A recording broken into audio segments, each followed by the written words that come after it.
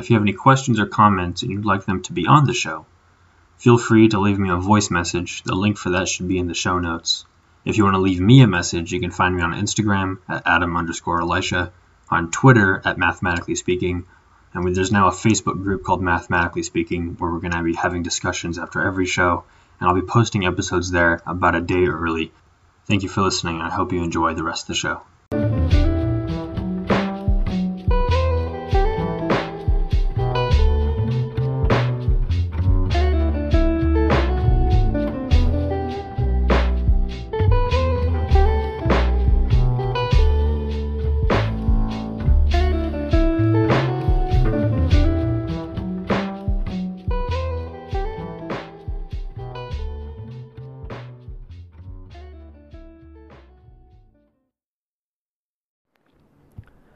Hello, welcome back to Mathematically Speaking. I'm your host, Adam Allred, and I apologize in advance because I'm having to record this episode outside, so if there's any background noise and you aren't able to hear me, I'm sorry.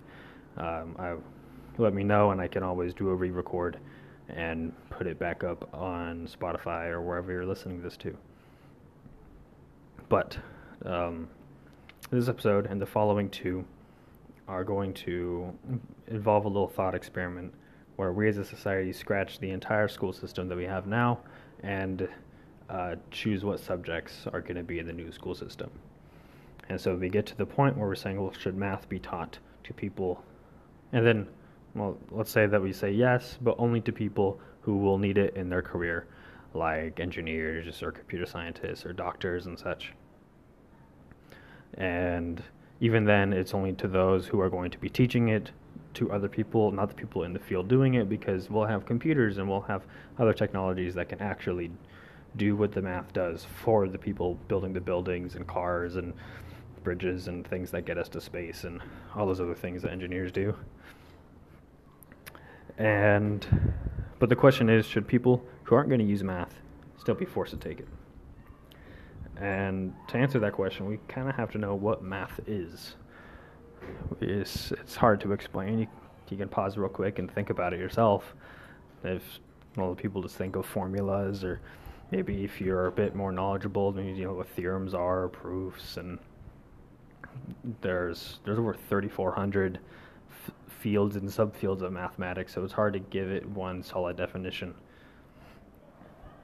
But there's three major perspectives philosophical perspectives on what math is. The first one, Platonism, which is what we're going to be talking about today. Formalism will be the next episode, and the last of this mini-series is going to be the socio-humanist point of view.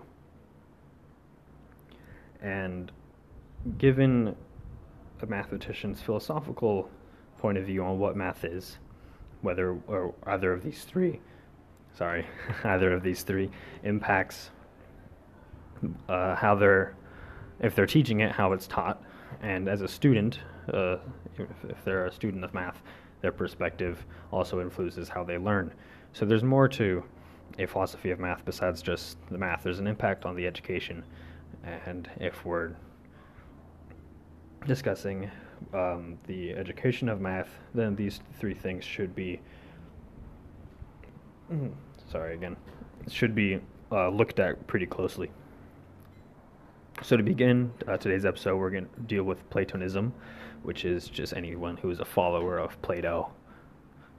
It's the ism, it's the belief system that Plato set up, and in his metaphysics and his mathematics, he has what he calls the world of forms, and it's just that everything we see on this world is just our interpretation or perception of things, but it's not really what those things are. I can be looking at a chair, and I can try to describe the chair, but that's not really what a chair is. It's just chairness, if that makes any sense. But the chairness or treeness or water's wateriness, all those things, even abstract concepts such as goodness and beauty and justice exist in a world of forms, which is kind of like in a heavenly type realm, and mathematical ideas existed there as well. So if you draw a cube, that's just our perception of a cube. That's not really, it doesn't have cubeness. It doesn't have what a cube really is. when we just draw it on a piece of paper or make one out of paper, origami or something like that.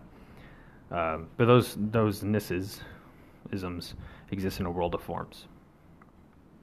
And this idea was taken pretty seriously, and it was a big deal at the time in ancient Greece. And Pythagoras, who most people know from the Pythagorean theorem, who was born in 570 BCE, he was known as a mathematician and a philosopher, somewhat more of a mystic than those two, but he had big impacts in philosophy and mathematics. He was a follower of Plato, and he took this idea and kind of started a cult following around this idea of a world of forms and numbers being real, beyond just how we use them. They're true, like real things. Like if I touch this table I'm recording on, I'm feeling that this thing is real. Numbers are also like that. It's unclear what he did in terms of his mathematical. What am I thinking of? What's the word? Contributions to the subject. Because it's just very few records of who did what back then. We know for sure that he wasn't the one that invented the Pythagorean theorem. This concept was used by Egyptians and other civilizations long before him, but for some reason we attach his name onto it.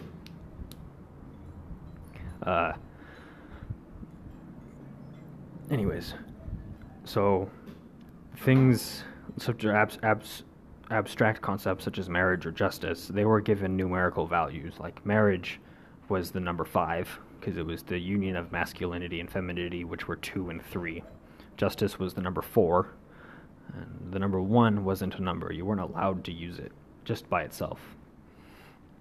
So I couldn't add 2 plus 1. The number 1 wasn't considered a number because it wasn't considered odd or even, and numbers had to be odd or even. And every number they thought was a rational number, meaning that it can be written as a fraction. And even things when you plug in a calculator that have a lot of decimals after it could just be written as one really big fraction, so it's still rational. And there's something called irrational numbers, and they're just numbers that cannot be written as a fraction. It turns out that one of Pythagoras' followers, discovered a proof for the square root of 2 being irrational. And Pythagoras looked it over and he realized that he was correct, but he couldn't let his people know that he was correct. So he either killed him or banished him. It's kind of unclear what he did. But afterwards, they celebrated his death or banishment. And they had this huge feast, lasted for a few days. And it kind of kept the idea of only rational numbers being a thing. And they discovered pretty good approximations for the square root of 2 and other numbers. But it's true irrationality, I suppose. They kind of hid that under the rug. So, even though that was in ancient Greece, this idea of numbers being a real thing, maybe not having, like, the idea that marriage is the number 5, those ideas are pretty extinct. But the idea that numbers are real and they exist in this world of forms, it's an idea that's still carried around by mathematicians. So, put yourself in the shoes of a teacher or a professor, at whatever level you want, high school or college or anything. If your mathematical philosophy is that numbers are real and they exist in this world of forms, how would that impact your teaching? Why would you even bother to teach at all if it can only be understood by people who just have this innate ability, I suppose, to interact with this other world and relay the messages that it gives them? And then as a student, and your professor has this idea, your teacher has this idea of Platonism, that numbers exist in this world of forms. As a student, then why would you try?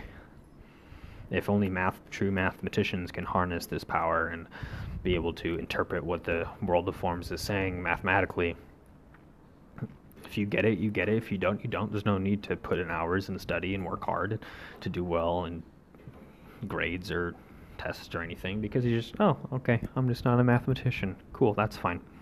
And it kind of spreads this myth that there's a math gene that you have to have, there's somewhere genetically that you're good at math or not good at math, and people kind of give up on it and they just say, oh, well, I'm just not good at math. Oh, well, as opposed to just trying hard at like anything in life.